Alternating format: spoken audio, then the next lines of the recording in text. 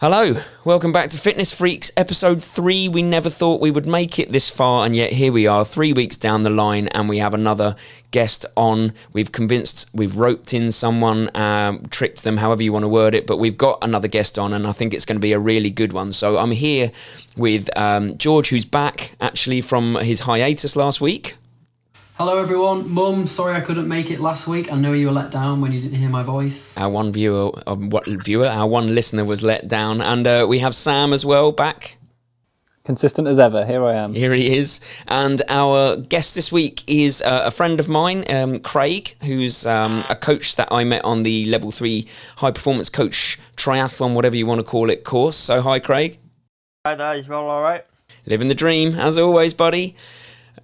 So, this is how we're going to do it, Craig. We've tried this podcast once, just so that you know. We're persevering because we are nothing if not gritty. It broke up, so we're going again. So Craig has to listen to a list of his achievements 2 times, and being humble folk that most triathletes are, not all, but most, definitely the 4 in this room, I'm going to go over some of your best achievements, or I think there's some of your best achievements. You might have a different opinion, so that everyone else can get a flavour of you. So the first thing is that you were Coach of the Year given by Triathlon England Yorkshire in 2015, 2018 and 2019, which is some feat in itself. But not only that, you've coached multiple athletes to World and European Championships. You've raced for GB in sprint triathlon, sprint duathlon at the Euros and the Worlds, standard distance duathlon. My favourite is 7th and 4th in Escape from Alcatraz, which looked amazing.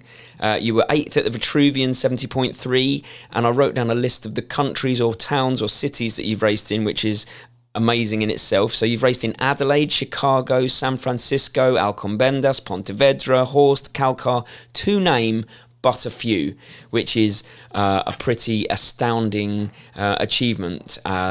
So first of all, welcome and congratulations on that roll call of great stuff. All right, thank you. So how we like to start it usually is we like to embarrass ourselves a little bit because, I say I embarrassed myself. My first one was that I told a story that I swam over an old man. So really, that just made me sound like a bit of a I don't know if it's embarrassing. I think George and Sam's was slightly more embarrassing. But do you have a story that you would like to tell us about something that's happened to you within triathlon? Yep, so we'll go to when I represented Great Britain at the World Standard Distance Duathlon Championships in Adelaide. So I booked an Airbnb with a friend. I assumed that this Airbnb was just me and my friend. So I kind of arrived there 2 o'clock in the morning. He'd arrived the day before. Because of the jet lag and the time difference, I couldn't get to sleep. So I'm kind of laid there all night staring at the ceiling, waiting for someone to get up really. So I could hear some rustling going on in the kitchen. So I thought it'd be quite funny to go around and jump out on him. And I did that. And it turns out it was some other female stopping in the house. Absolutely made a tit of myself. And then later that day we met the host. She said, I've not really got any house rules, but one thing you must do is look after the bed sheets. She was like really adamant that we got to look after them. I said, yep, not a problem. Went into the room, the first thing I did was get some suntan lotion, and I took the lid off and like the whole bottle went all over the sheets and I destroyed them, and it was that P20, the real oily stuff. The high thread count. Yeah. So like the ring must have been like a metre wide across this bed. Like there's no way I could have covered it over or anything. And then finally, a few days later, I locked myself in the bathroom. Luckily, I was with my friend who was a fireman, and he had to like break the door to get me out. But that was about 15 minutes. He was rolling around on the floor laughing first before he could help me. So that's what true friends are for, isn't it? Making fun of you before they help. Yeah. So I'd literally destroyed the house within a matter of 4 days. Yeah. All before you'd actually even raced as well. Yeah. Pre-race nerves, I think. Yeah, let's put locking yourself into the bathroom down to pre-race nerves. But your journey actually to GB and all of those kind of races is pretty amazing in itself, because I got to know a little bit about it, not loads, but I got to know a little bit about it when we were on the course. And actually, you took up triathlon pretty late on in terms of, you certainly weren't a triathlete in your teenage years, and you came from you had a very different path into it, didn't you? I did. So I was probably around 32 years old when I got into it. Never did sport as a kid. Couldn't stand PE. I went to a school that was very rugby orientated. I'm quite a small man. Like 7 people in my class alone signed professional rugby, so you can imagine what that was like. So I kind of avoided that best I could, and I just kind of just got on with life, got into kind of construction, started my own paint and decorating business, and got to the age of 32 when I was obese, probably drinking too much, eating all the wrong foods, and started falling ill. So I had to go to hospital and have an endoscopy, have a camera down my throat, and they found a condition called Barrett's esophagus. So basically this is like a precancerous condition where my esophagus can turn cancerous. So they took a biopsy and said, we'll get back in touch with you in 2 weeks. So you imagine those 2 weeks, I was absolutely petrified. Yeah, that's a horrible wait. Yeah, and that was when I had a bit of an epiphany, really. Like, I really need to sort myself out. First of all, I was just working far too many hours. Because I had my own business, I was doing 12-hour days. Some nights I'd be working while 10 o'clock, getting takeaways, coming home, like having some alcohol drinks, getting to bed straight up, and it's like I need to sort myself out. And that was kind of March 2011. So I joined the local gym, and first of all, I couldn't stand it. I was really intimidated. Loads of big muscle men in there. I was even introduced into the men's weights rooms as the man's weights room. I kind of thought, well, I don't want to be in here because I can't lift anything in there. Started doing a few of the fitness classes and started doing a bit of running. As it turns out, there was no cancer there, but I had to have a camera down every year, and now it's every 3 years because I've got it under control. And got into a bit of running, and I didn't like none of it really. I enjoyed the running, but not too much. And then my brother-in-law said, I'm doing a triathlon, and this was in the October of that year. So I trained for that. I took part in that, and yeah, I think I did it in 1 hour 24, came 17th, something like that, and I was just instantly hooked. Yeah. So the person who was hosting that race also ran a local race team, so I got chatting to him afterwards and asked if I could go along and train. So that's what I did. So I kind of by that point I'd lost probably around 3 stone. How big were you when you started, if you don't mind me asking? What was your weight? What were you looking at there? I was 15.5 stone. And you're about my height, aren't you? We're about the same height. We're about 5'8"-ish. I'm 5'7", 172 centimeters. So and I've got a very small frame as well. So yeah, it was not a great place to be in. So yeah, by that point I'd lost 3 stone. And then I started training over the winter. I bought a better bike because I'd done it on a second-hand bike, and one of the teammates was saying I'm going to be doing a duathlon in the March time, and so that was I entered it and trained for that, and it just so happened to be a GB qualifier. So he said, look, I'm going for a GB slot. There's no point you doing it. You got no chance. Just go. And I thought, yeah, not a problem. And then just off the off chance, literally the Friday before, I thought I'm going to enter it. So I paid my £10. And yeah, and sure enough, my second race, I'd qualified for Team GB. It was just crazy. And by that point, I'd lost 5 stone in total. I was down to 10 stone. That's awesome. Yeah. So my third race was actually Team GB, which is a bit crazy, really. Your third triathlon ever was Team GB. Go on, George. Yeah. That's amazing. Was there ever a point when the guy sort of hinted that the GB slot wasn't for you? Was there anything in the back of your mind that maybe thought, no, you know what, I can do this? Or was it a complete shock? No, it didn't offend me in any way. I kind of I read the guy who was going, I really looked up to him. I still do to this day. He kind of says to me, all the achievements I've done is far outweighs his. But to me, he's is the guy I always looked up to at that club. Yeah. So yeah, it was kind of, I wasn't offended at all, but I just thought, I don't know what made me do it. But yeah, I'm glad I did. You must have just had a feeling, right? You just, Yeah, I just thought, yeah, why not? It's like putting £1 in the lottery, right? This is it. Yeah, So- that's it. Why not take a punt and see? I mean, what would have happened if you hadn't have paid that 10 quid and you had have done as well as you? Like, how much would you have been annoyed if you'd have done that well, but you hadn't have registered to do it? Yeah. I mean, I'm glad I did it now, and strangely enough, that was kind of while I was at that event. It was like another turning point. My brother-in-law also qualified as well, and we was at that event, and we'd managed to get some funding. And it's quite a funny story how this happened, really. So the guy who ran that race team, who he was like kind of representing, also got in a bit of bother financially, I believe, and he had to go bankrupt.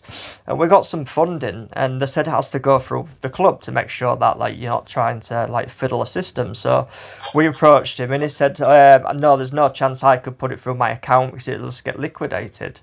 So before we went out to Holland to represent Team GB, we actually went to Barclays, and we sat there in front of the business manager and lied to him and said, "Oh yeah, we're going to start a triathlon club called Humber Triathletes, and we just made this name up just so we could get this like £300 each to get some money towards our event." And then we was in Holland afterwards having a beer, and it was kind of, we got chatting, and we both said, well, we don't really like this race team. It was a bit kind of cliquey. And it was like, right, sod it, let's just make a go of this Humber Triathletes. And like literally when we got back, we started the Triathlon Club Hub, which is now, it's actually 7 years old today.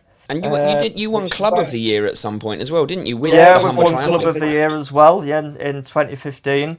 And we also hosted the Hull Triathlon, and that actually won Event of the Year nationwide as well, which is like a really big achievement. So yeah, like that within them kind of three things, it was like I've started my triathlon journey, then like kind of forced into my coaching journey as well. So yeah. And the way you describe this all sounds like it just fell into place, but that can't have been how it happened. You can't have gone from being overweight and being kind of overworked to then just being this miracle triathlete. You're obviously underselling how hard you've worked throughout every stage of this journey. There must have been a lot of graft that went into it at every point. That's what I was going to ask, actually, is like, if you've got people listening to this podcast that haven't run yet or haven't done triathlon and they're keen, then John's story last week about falling into it and the way it happened, but your story this week, what did you do in the early days? Like, other than going to the gym, what were the kind of things you did in the early days to get yourself into that place where you felt like, I could be a triathlete? Like Sam said, there has to be graft. Well, I kind of gone for the gym and I didn't like it. And before I did that triathlon, I did a half marathon. And it was quite funny, really. I took up running and like 6 weeks later completed a half marathon. Like, it absolutely killed me. But I don't know. I think my determination for all of that was just the fear of that condition turning cancerous. Do you know, that is a motivation in itself. And even to this day, like, I'm due to go for the camera over the next kind of 2 to 3 weeks, like once we get sorted with a date, and it's kind of like that for me is why I eat healthily, why I don't drink so much alcohol. But I don't know, I've also got this like ethic of wanting to work hard. I always want to achieve things, and I always work hard to achieve that, and I guess that comes from my parents. They was hard workers. And yeah, I kind of got through that half marathon. I completed it like 2 hours something, but I did it. And before that, I also did like a Spartan event, and you know, it was just, that was a bit of fun, but I did it. And you've got the attitude of almost like do it, see what happens in a good way. You know, like let's chuck my hat into the ring, let's give it a go. You know, I noticed when we were on the level 3 course, what really stuck out for me meeting you was your unbelievable work ethic, and you always said it was about juggling plates, didn't you? You know, your fitness journey is one thing, but in terms of all your jobs that you had, at one point you had 4 or 5 different types of jobs that you were doing while we were doing the course, and you were just working unbelievably hard at all of them, and just, you were knackered all the time. Yeah, 100%. It's kind of, going back from the club, it was kind of like my coaching journey started with the level 1, the level 2, And it was kind of like, at that point, I just loved working with people and loved kind of like trying to give people opportunity of something I never had as a kid. Like, I didn't have those opportunities. Well, I probably did. I just totally like complacent to them because I just wasn't interested as a kid. But like, I didn't want people to have like the same situation I did, why I did the community stuff. But by that time, I just wanted to be a triathlon coach as well. So it was kind of like, I joined a course at the university and did a BSc in sports coaching sciences. And I was kind of doing that, fizzling out paints and decorating, and then kind of starting a coaching business up. I was also managed to get a job with Pentathlon GB coaching, working with their elite squad. And it was kind of like that time when I met you, I had like kind of all these little plates going on. Not sure you ever slept. Like, I think we talked about it. It's like, when did you actually find that time to sleep? Yeah, it was crazy. It was crazy. And like, one thing I am good with is kind of like managing time. And this is one thing what I really like try and work with a lot of athletes with is basically managing their time as well, because like if you can just change habits to do stuff and get stuff done, like I don't think about doing stuff, I just do it. Yeah. And sometimes I've had my fingers bent doing that, but it's kind of 9 times out of 10 worked out for me. Well, it's a good message, isn't it? It's, you know, if there's people listening that are and ahhing, don't and ah, just throw yourself in and see what happens. You don't have to be that you do an Ironman straight away. I mean, I still haven't done one actually, you know, and I'm kind of 8 to 10 years down the line. A lot of people have this idea that you have to just jump in, but I'm 12 years in and I've not done an Ironman. Yeah, this is it, isn't it? It's, you know, we're all testament to taking our time and just doing it for the right reasons as well. John last week was talking about how he's just connected with his why. Like he's not doing it for any places or any trophies or anything. He just does it because he loves getting out. And if you added on John's message and then you take Craig's message of like just start a journey because you don't know where it's going to take you. Would you, Craig? Would you have said, you know, when you started in 2011, would you said that you'd be here as a coach and having won those awards and competed for that? You probably wouldn't have even dreamed of that, would you? No, I wouldn't even thought of it whatsoever. It's like it's strange. Like I look at the stuff like, I don't know, without sounding vain, you kind of put my name on the internet. I look at like the stories that are out there, like that article I sent to you. That was just chatting to somebody, and the next thing I know is on 9 or 10 articles across the country, and all these things and these awards, and I'm just thinking, why me? It's like, I don't get it, but. But that's the humility. That's the humility in you, and you know, and that's a really lovely quality. Because I was speaking to George about you the other day, and if anyone's interested in this, this really interests me. The chats I've had with Craig have been some of the most informative ones about innovation, because you've always got a different angle on training. You always think of something different. When we were talking about people preparing for Kona, you actually hired out a hot yoga studio, didn't you? And got people like, and you got one of your athletes or you cranked up the heat, didn't you, in a studio and just made them train in there. You even went into the rabbit hole of like blood glucose. I remember you telling me, and you wanted to know when would be the right time for an athlete to take on gel in a race. So you bought some kind of cheap insulin blood glucose testing kits and like measured people's blood glucose levels to see when would be a good time to take a gel. It's like, who thinks of that? But obviously you do. Yeah, I don't know. It's connections, I guess. Like the hot yoga studio is from my painting and decorating days. I actually painted it for them, so I kind of, that's how I met them. And then like I got invited back for some yoga sessions and stuff. So I kind of knew what it was like in there. And at the time I was coaching an athlete, and she qualified for Kona. And like I was just like, what else can we do to get her ready? And so like I had a word with the lady who owned it and said, look, is there any chance we can get in there and kind of match it? So I looked at like the weather, looked at the humidity, and we managed to get it just right. But at the time as well, I was also working. Well, not kind of working, but it's my friend is an elite, and he qualified for Beijing International Triathlon. He got called up to go over there, so we got him in at the same time. So we got him acclimatized as well.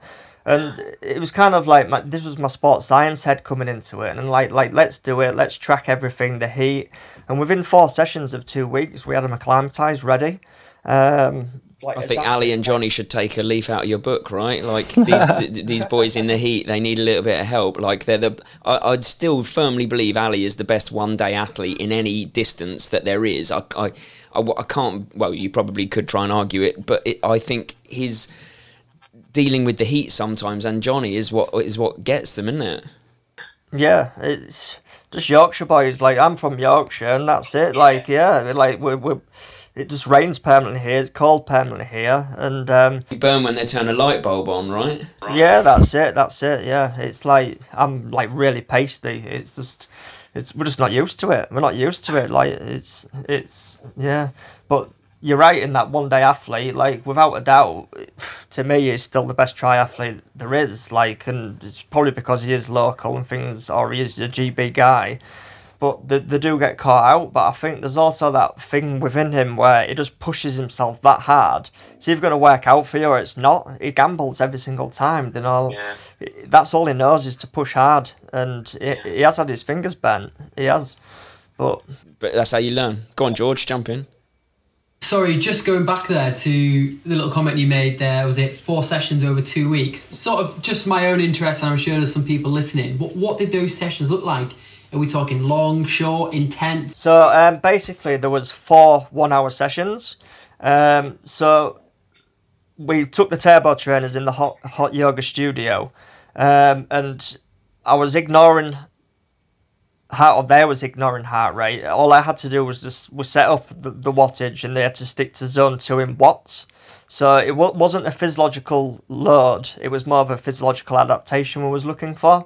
So they just stuck to the zone 2 watts, and then kind of every kind of 15 minutes from the baseline measurements, I was taking inner ear measurements, forehead temperature measurements, tracking heart rate. So that first session, Emily lasted kind of 30 minutes and we had to drag her out.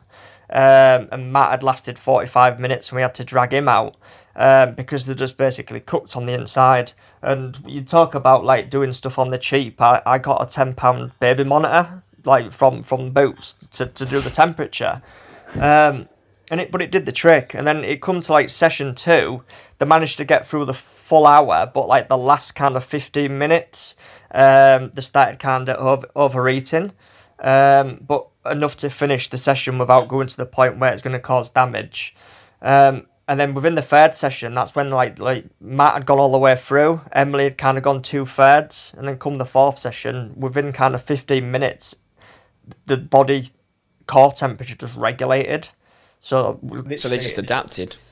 Yeah, adapted. Like literally within 4 1-hour sessions over the 2-week window, and it was just basically making sure that inner core temperature just didn't go too high. It's crazy that the innovation, like the thinking of the baby temperature monitor, things like that. That's what blows my mind, and I suppose it leads me on to what we were talking about earlier, and I was talking to Sam and George over the week about this. Is the race season is, let's say, it's coming to an end really, and we're looking ahead at this winter, and I think if there are people listening that don't exercise or that they're new to exercise, or even if they're experienced like us, I wondered if we had a chat about anything that we could think of that maybe we're either going to do this winter that's worked or is new, that's innovative, that we haven't tried yet. And I wondered if any of you three really had any ideas about winter training and how you're going to approach it.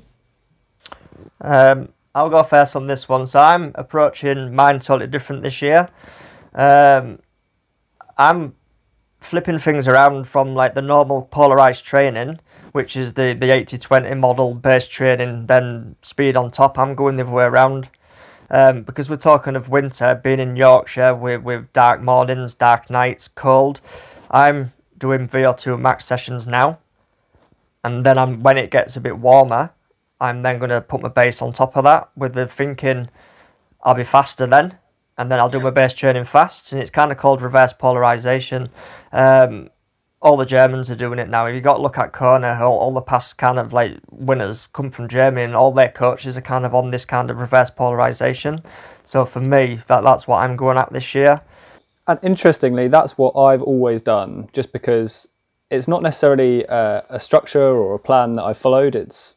That's what I enjoy the most, and that's the only thing that keeps me motivated during the winter, is just doing these high intensity sessions where I'm doing VO2 max threshold efforts on the turbo, because I can't stomach doing 2, 3, 4 hours sat in there just doing nothing. So that's the way I've always done it. And actually come come spring, I've always found I'm in pretty good shape. So it's always worked for me in the past. I think, and that's the way that I tend to, when I'm coaching athletes, approach any, we're talking longer distance athletes that I'm coaching, but yeah, like Craig said, it's how they do it for Kona, and it's how I coach myself that as well. I'll do the shorter, harder sessions over winter. I mean, if my body is in, everyone knows that I'm basically made of biscuits, but if my body could do it, I would do it. But made of pink wafers. Yeah, exactly. Yeah, just the pink wafers and bits of string and a couple of bits of like gaffer tape, basically. But if I could train, I would be training hard right now, and I certainly am going to be once I'm back to it. But yeah, reverse polarization is certainly something that people should look into, and rather than the big winter miles, they call it, isn't it, and all the slogs, I don't necessarily think it's enjoyable. Go on, George. I think for me, I'm just sticking to the traditional.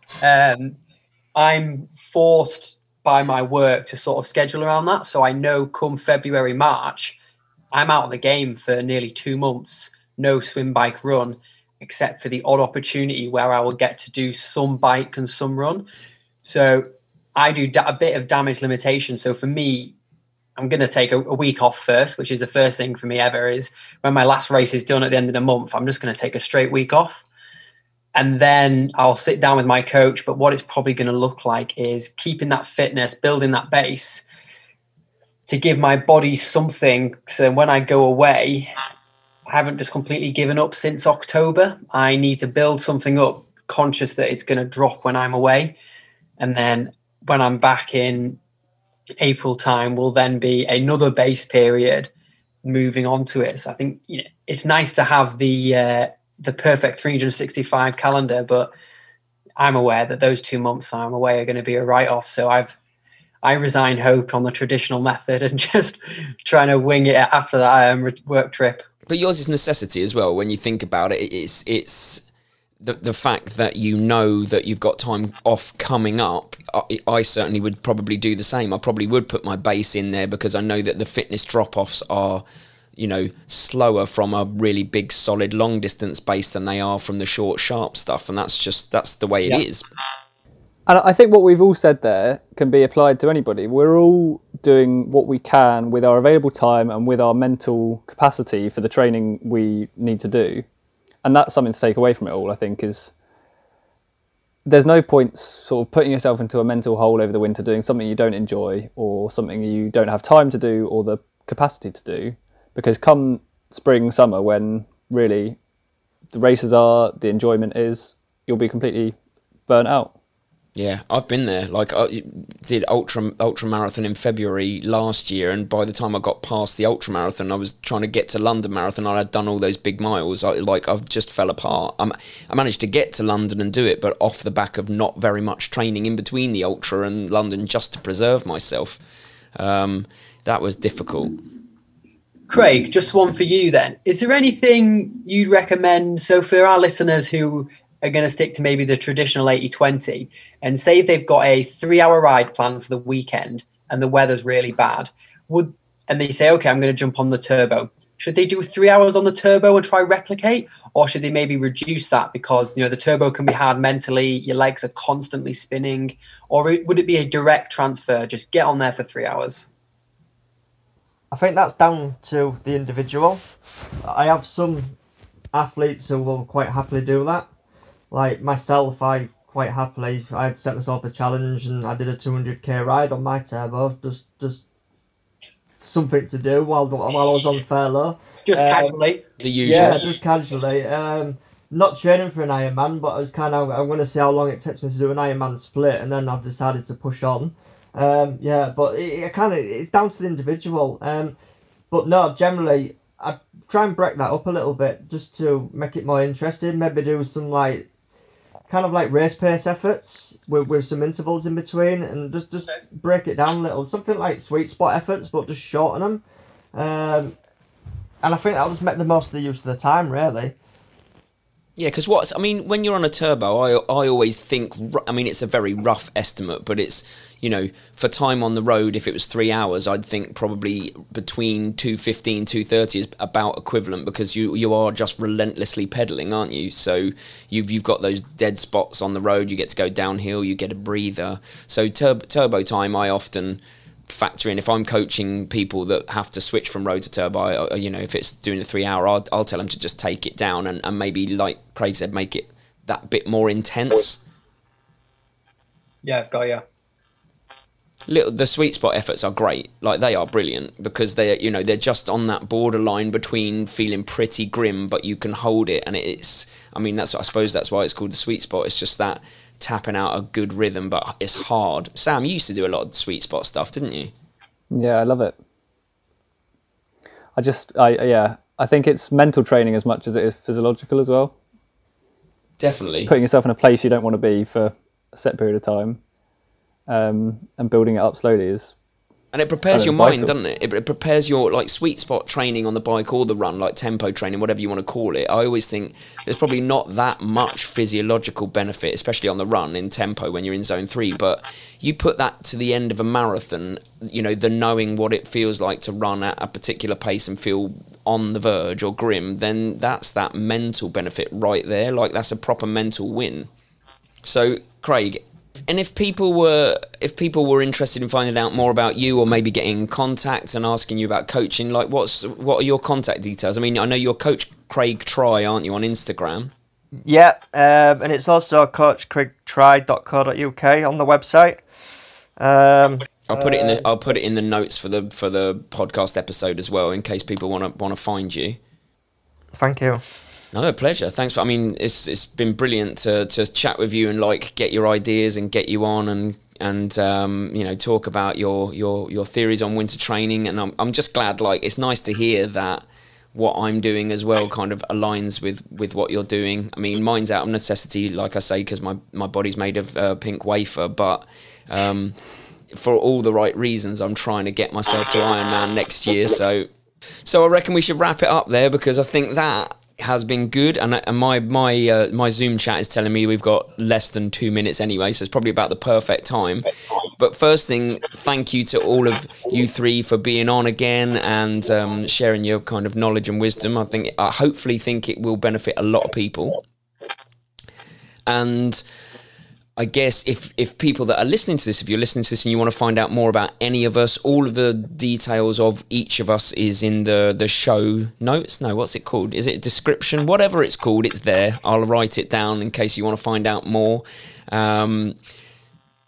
We don't know who we've got on next week, do we? Let's be honest, but we're trying to source some good guests. We've got a fair number of people lined up that I think will be as good as Craig and John, giving you some really good information and getting you started, because at the end of the day, that's what I took from this, is everyone can start whenever, and it's just about taking those first steps. And if there's no guest, us three will just chat. Yeah. That's the only bleep out I've got to do of the whole show. Yeah. Write the time down. Yes, I've got it. It doesn't matter. It's right at the end. So thanks, Craig. Thank you so much, mate. Really appreciate you being on. Thanks, Craig. Thanks for sharing your wisdom. Oh, you're welcome. And I will catch up with all of you very soon, guys. And thanks for listening as well. Thank you for listening to the podcast. And here's the last little plea. If you do listen to the podcast and you have taken some value from it, then it really helps us if you just give it a little 5 stars, a little review, some pleasing words, some nice stuff, and that really helps the podcast get out to further people. And if you didn't like the podcast, don't bother writing anything. Don't want to know about it. But thank you anyway. Thanks for being on it. And guys, I'll see you next week. And Craig, I'll speak to you soon. Thanks, mate. Good luck with the winter training. Thank you. Right. See you guys. And that's it. They're off and they're gone. And thank you to Sam and George, and thanks to Craig again. Hopefully brought you some good value. I've certainly learnt a lot myself. And if you're interested in finding out more about Craig, then don't forget to check the description on the podcast and keep following along. I'll see you next week.